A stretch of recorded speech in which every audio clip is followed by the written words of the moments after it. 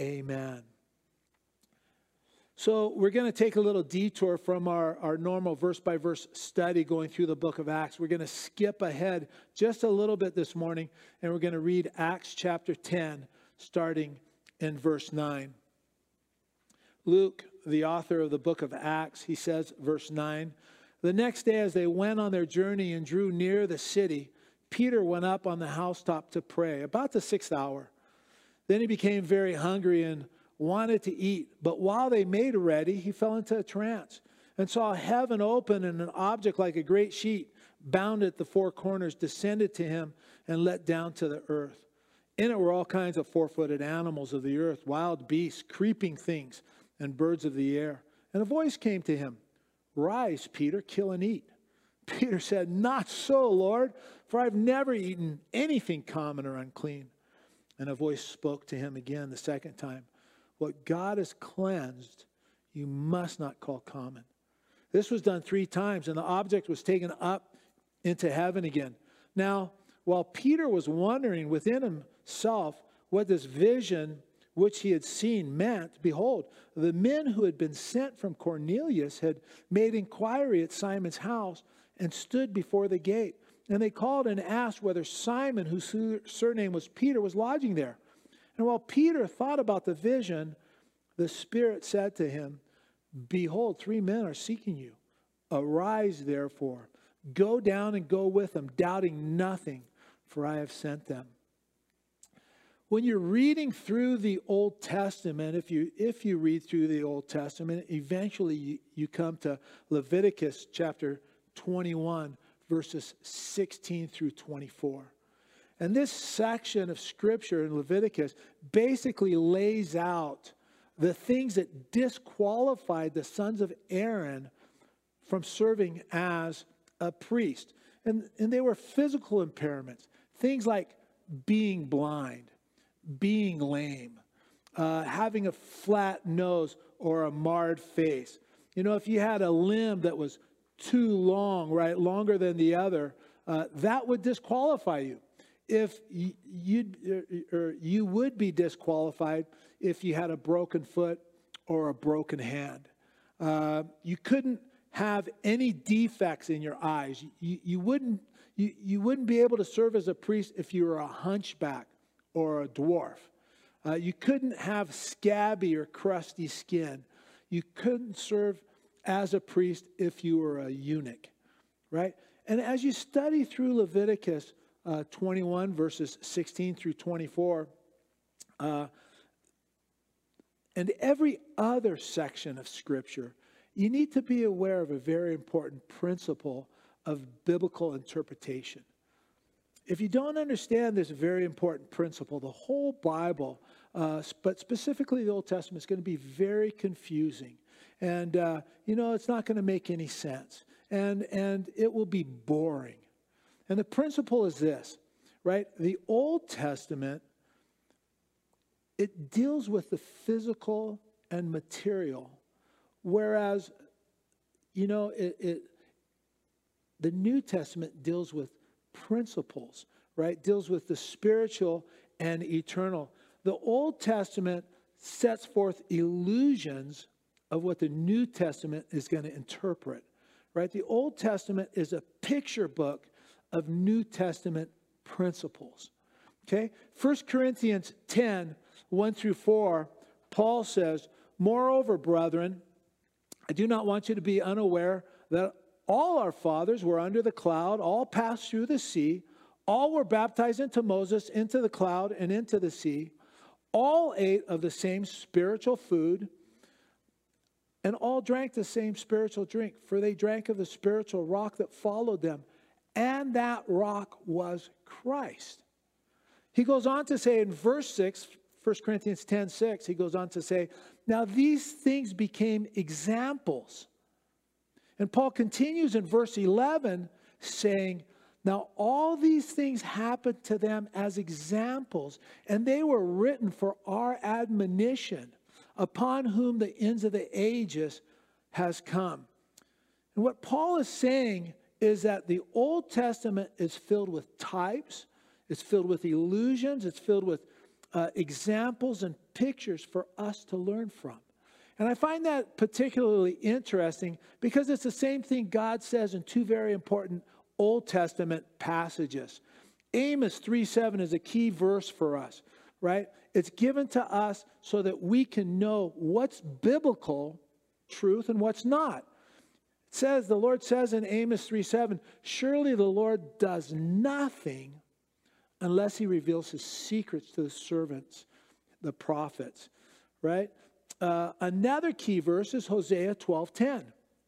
In it, the Lord says, I have also spoken by the prophets and have multiplied visions. I've given symbols.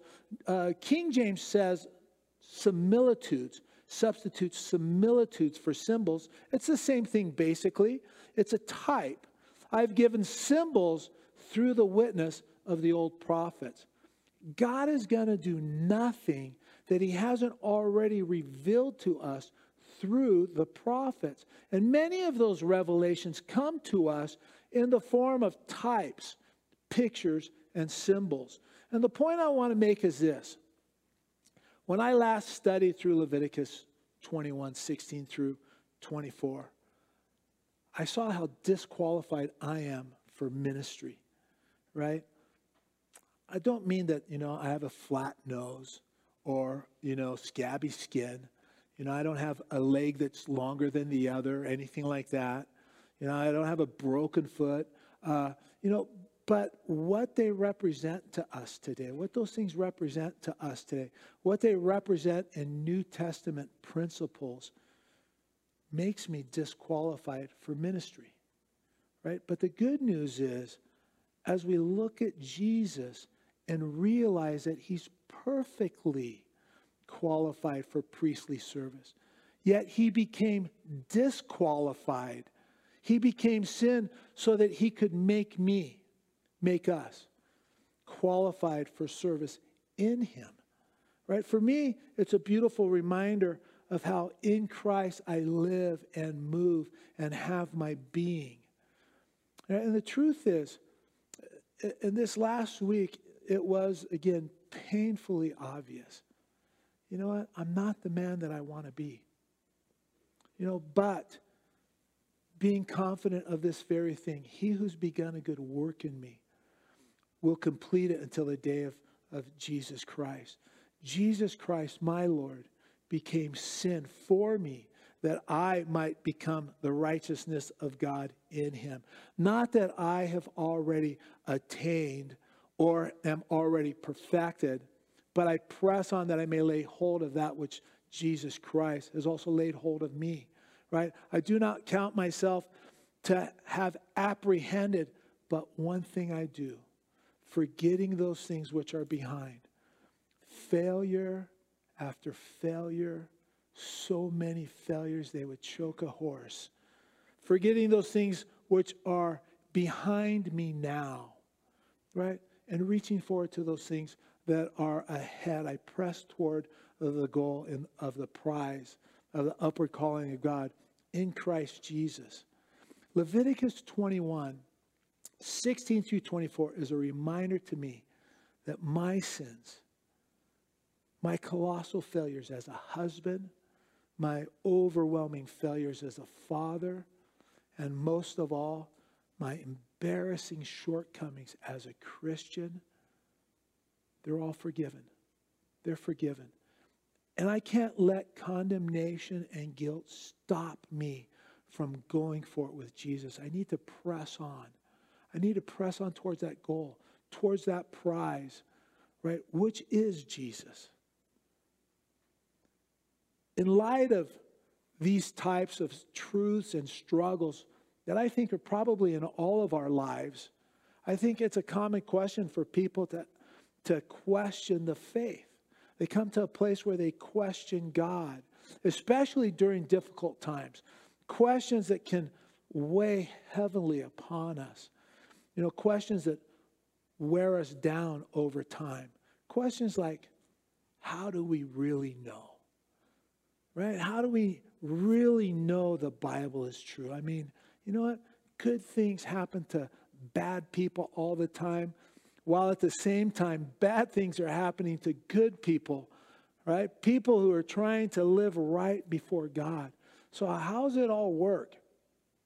I mean, every religion, every cult believes they're right. You know, these are the very same questions that Habakkuk had, right? As well as Asaph. Asaph lays out almost the exact same questions in Psalm 73.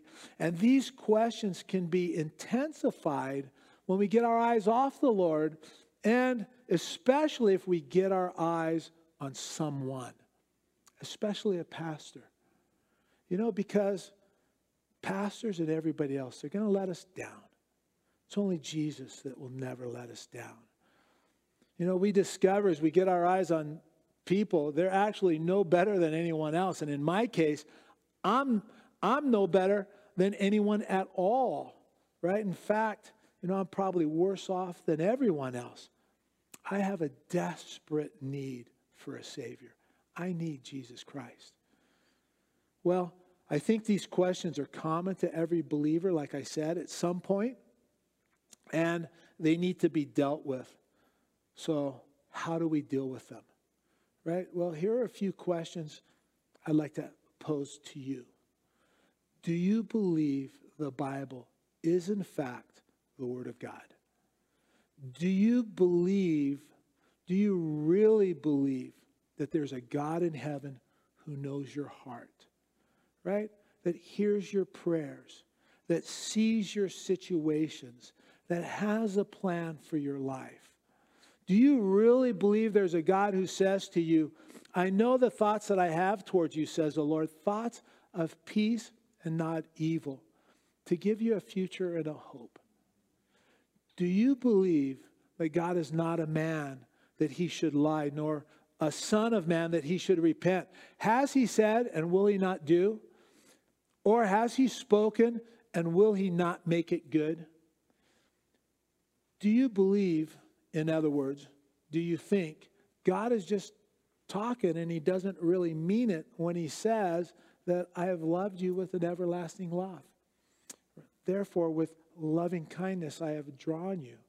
Is God just speaking out of the side of his mouth when he says that he'll keep him in perfect peace, whose mind is stayed upon him because he trusts in him? You know, was God just joking around when he said, fear not, for I am with you. Do not be dismayed, for I am your God. I will strengthen you. Yes, I will help you. I will uphold you with my righteous right hand. The question, I think, is, what do you believe? What do you believe? Do you really believe the Bible is indeed the very word and revelation of God? Right? If you truly are a believer, if you truly are born again, you may have questions, and those questions may nag at you. But in your heart of hearts, you know that the Bible is the Word of God, and you know that what it says is, in fact, 100% truth. You might be thinking to yourself right now, what in the world is Gary going on about this morning? Oh my goodness, he's even worse than most mornings. You know, what does it have to do with Leviticus 21 or Acts chapter 10? You know, I bring it up because this is a needed foundation for what I think God would speak to us today. This is the needed foundation for us to receive God's heart for us today. I believe that God has us right in the Bible. We're in Acts chapter 10. I believe he has us right in the Bible where he wants us to be as a fellowship. Leviticus 21 speaks to us about the need for vision. A priest was unable to serve as a priest if he was blind. And in the Old Testament picture of a New Testament principle, it speaks to us for our need for vision, right? And here in chapter 10 of the book of Acts, Peter receives vision. It's an important topic, I think. And I pray that God would speak to our hearts this morning about vision. I believe that God wants to give each of us vision. Proverbs 29:18 says, where there is no revelation, the people cast off restraint. The King James Version says, where there is no vision, the people perish. Now, the Hebrew word translated in the New King James revelation is better translated, the way it's translated in the King James Version, vision. But revelation is good too. The word translated cast off restraint in the New King James is better than the word perish in the King James Version. The Hebrew word is, and I'm going to pronounce it wrong, but it's para. It's spelled like para, but it's pronounced something like para, right? And it means to cast off restraint. That word paints a picture for us of a chicken running around with its head cut off. It's running around aimlessly.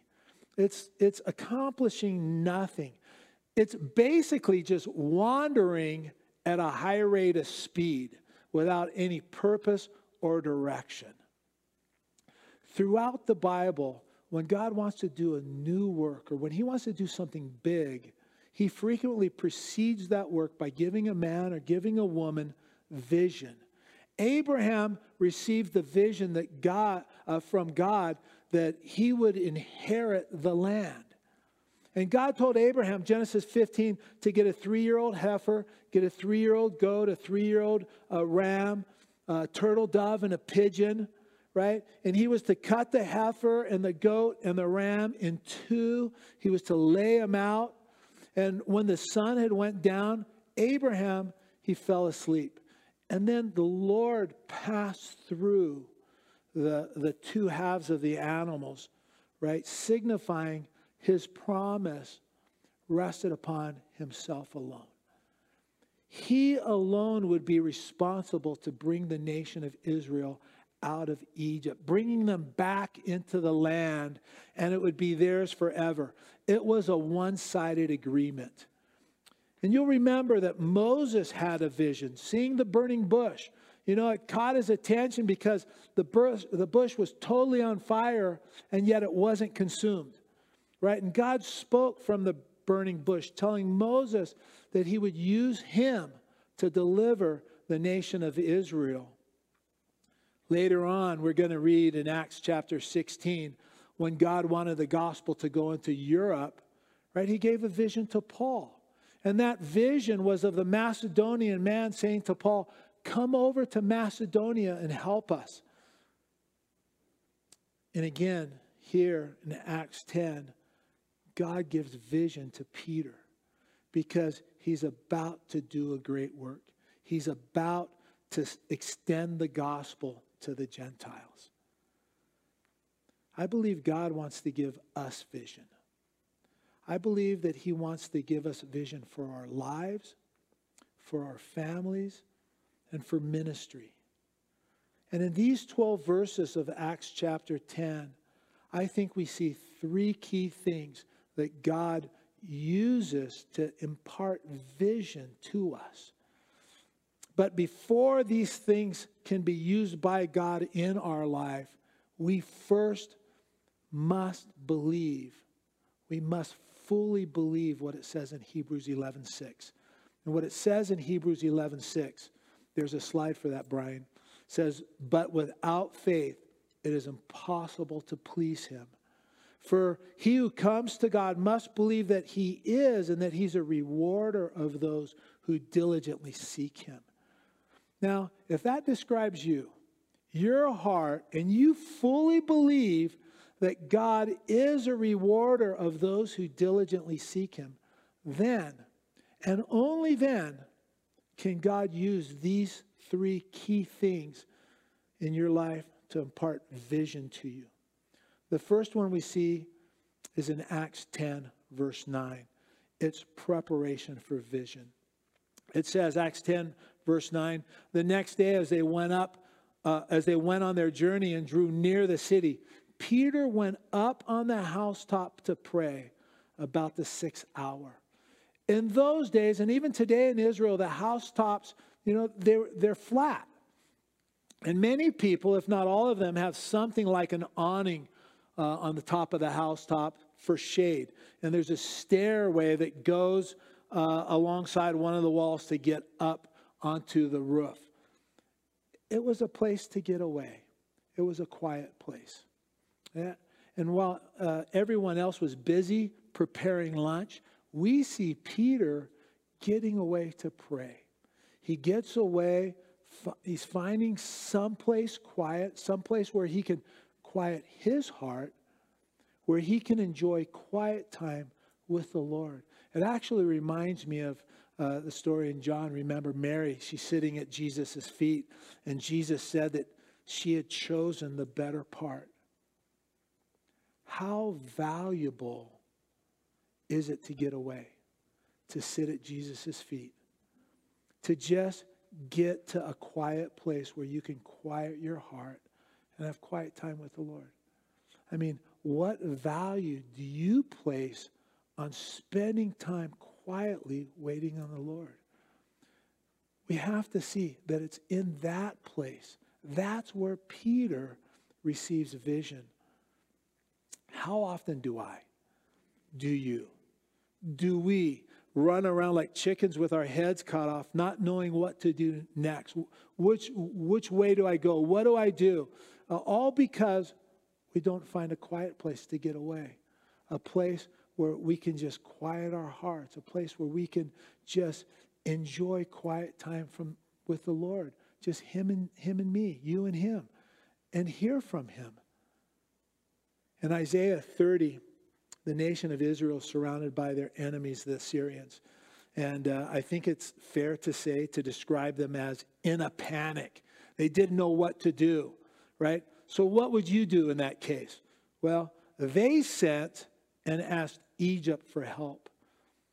And then Isaiah the prophet comes along and he says, Isaiah 30, verse 1, he says, "Woe to the rebellious children, says the Lord, who take counsel, but not of me, and who devise plans, but not of my spirit, that they may add sin to sin."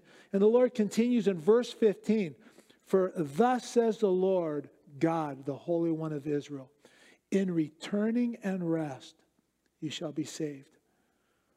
In quietness and confidence shall you be strengthened." But you would not. The Lord rebuked Israel because they sought help from Egypt, a type or a picture of the world, instead of quietly seeking him. How often do you run to a friend for advice when you're faced with a difficult situation, instead of just quietly sitting at the feet of Jesus, seeking to hear his heart in regards to your situation? The answer to every problem that we're going to ever run across is run to the Lord, right? Get up to the housetop. Get away to a quiet place where you can quiet your heart and seek to hear his voice. I know it's true for me, and it may be true for you too, but too often I think we can find ourselves thinking, what am I going to do? What am I going to do? Right? And then, you know what? I come up with a plan, or you come up with a plan in that state. And, in the panic, in the midst of the panic, you decide the course of action that's needed. Or you go to a friend and ask them for advice or even help. It doesn't work. It doesn't work. The Lord desires us as his followers to look to him. The God of heaven desires us to seek him and to run to Jesus. Our strength will be found in quiet confidence in the Lord. Returning and resting in him is where the answers and deliverance is going to come from. The first key thing is preparation for vision. To get away to a quiet place, to quiet your heart, to enjoy quiet time with the Lord. And the second thing that's key is illumination of vision. Acts 10, verse 10 says, Then he became very hungry and wanted to eat, but while they made ready, he fell into a trance and saw heaven open and an object like a great sheet bound by the four corners descending to him and let down to the earth. In it were all kinds of four-footed animals of the earth, wild beasts, creeping things, and birds of the air. And a voice came to him, "Rise, Peter, kill and eat." In Leviticus 11, God gave the Jews instructions regarding what they could and they couldn't eat. In Peter's vision, he sees all kinds of animals, all kinds of bugs, creeping things, it says, and all kinds of birds, clean and unclean. And a voice came to him saying, "Rise, Peter, kill and eat." I find it interesting. I don't know if you do, but I find it interesting that God uses food in the vision. Because it says in verse 10 that Peter was very hungry and wanted to eat, right? Peter goes up to the housetop to find a quiet place. He goes up there to quiet his heart before the Lord. He goes up there so that he can just enjoy some quiet time with the Lord. And it may have been that Peter was having a hard time focusing because he was so very hungry. And he couldn't stop thinking about food. I mean, do you ever have a hard time of focusing when you're trying to get away with the Lord?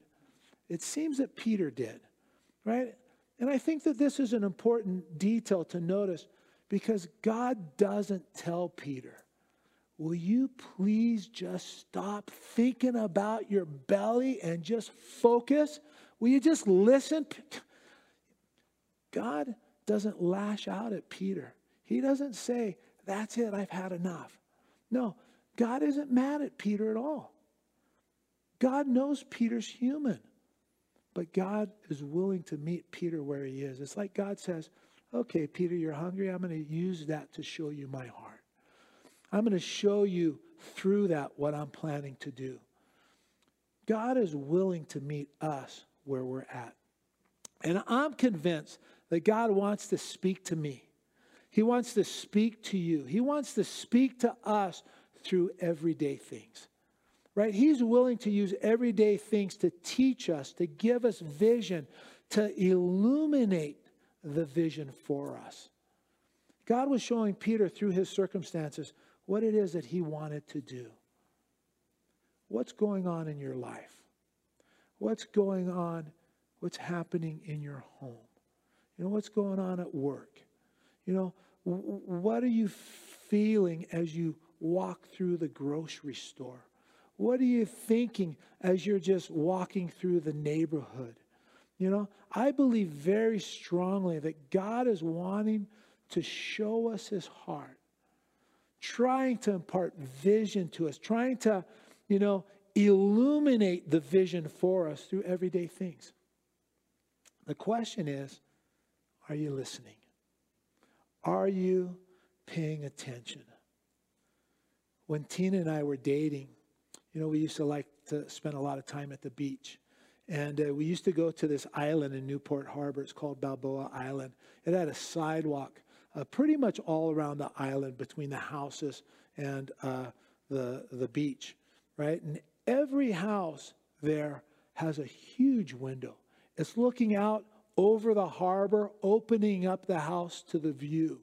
And one evening while we were walking around the island, we were holding hands, and we noticed just this blue light in every single home. And we saw people in their homes, sitting on their couch with just a blank stare on their face. And it was the strangest thing. And we realized what they were doing is they were watching TV. They're watching TV. We found ourselves laughing at the sight because it seemed like everyone was just dazed. They were just mesmerized in their homes, staring at a box, projecting blue light on them. People often wonder why they don't have vision from God. And the answer is they're not finding a quiet place, quieting their heart, seeking quiet time with the Lord. And they're not listening for the Lord in their daily lives.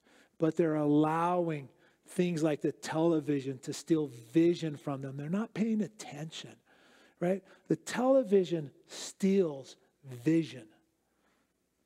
Instagram steals vision and robs you of time. Facebook steals vision and robs you of time. Social media of every sort steals vision and robs you of time. And listen, I get it. You know, at the end of a hectic day, you're spent. You know, you've had enough. You want to come home. You just want to relax. You just want to shut down. You know, you want to turn the world off and you just want to sit and you want to be entertained by the blue glow. You know, it's so very important. We need to guard against the idea that the Lord can only give us vision at church on a Sunday, or on a Tuesday morning at a men's Bible study, or on a Thursday morning at a ladies' study. I believe the Lord wants to impart vision to us throughout the week. Right? I believe the Lord wants to speak to us even more than we want him to speak to us. Right? But we need to be prepared to receive the vision. He can give you vision at any time if you're listening, if you're alert, if you're sensitive to the Holy Spirit, ready to receive, if you're paying attention to him and not shutting down, not mindlessly checking out in front of the TV or wasting hours on social media.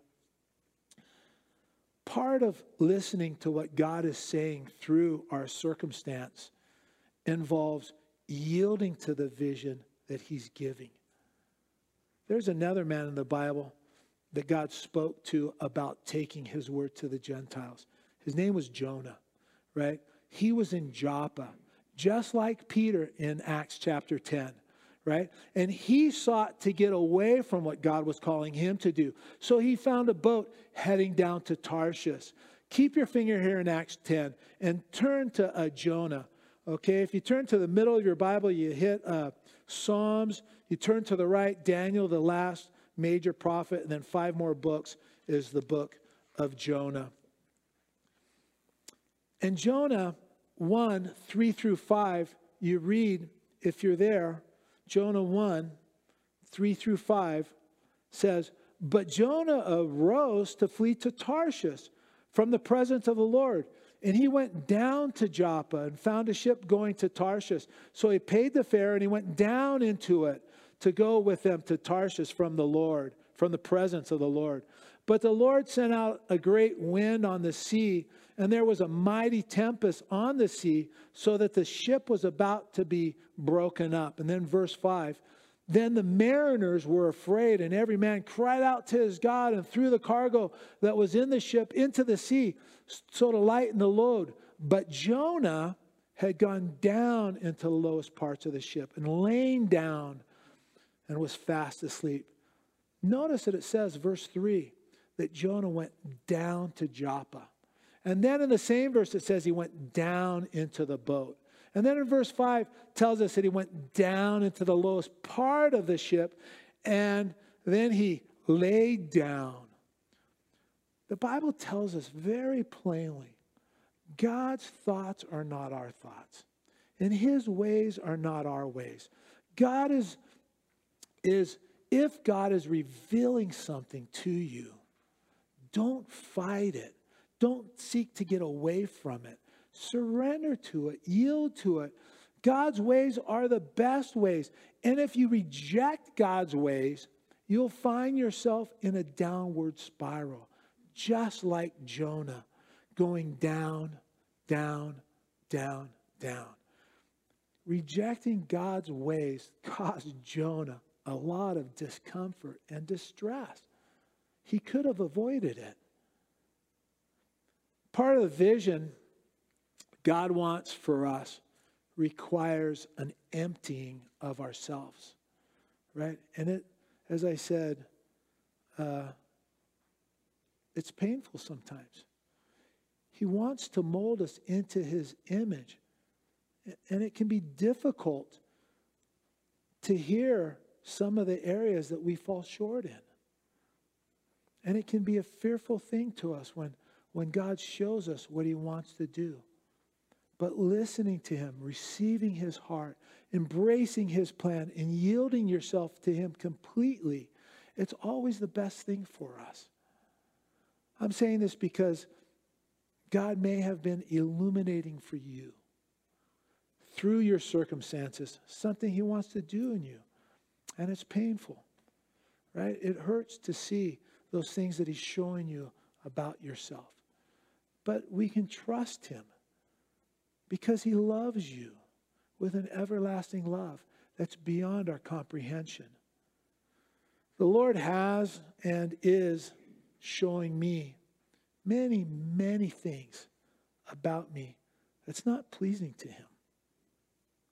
And honestly, it hurts. It really hurts. It hurts bad. I don't want those things to be true about me, but they seem to be true. Yet if I truly believe that God the Father is good and is loving, and I do believe that, then I don't need to fear yielding myself to him, allowing him to work the change he wants to work in me. I don't need to fear because perfect love casts out all fear, and he loves us perfectly.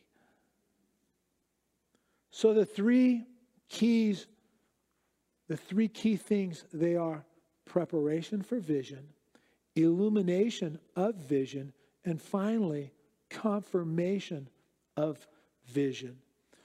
Acts 10, 17, 19, if you turn back there, Acts 10, verse 17 through 19 says, "Now while Peter wondered within himself what this vision which he had seen meant, behold, the men who had been sent from Cornelius had made inquiry of Simon's house and stood before the gate.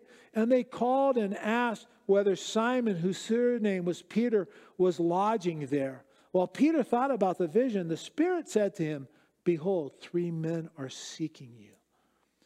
While Peter was wondering about what this vision meant, 3 guys that Cornelius had sent were knocking at the door.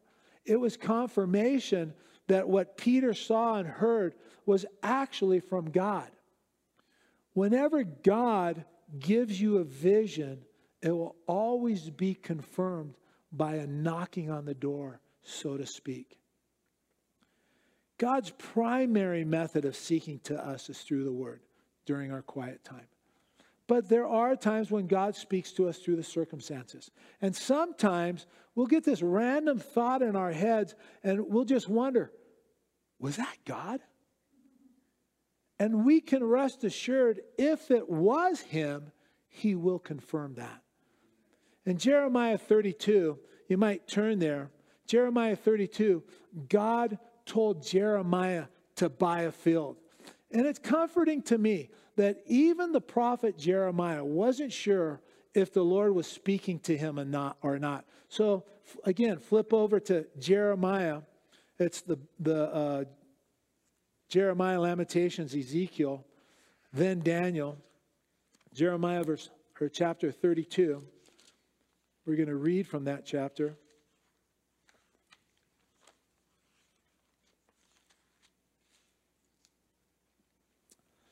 Verse 6, "And Jeremiah said, the word of the Lord came to me, saying, Behold, Hanamel, the son of Shallum, your uncle, will come to you, saying, Buy my field which is in Anathoth, for the right of redemption is yours to buy it.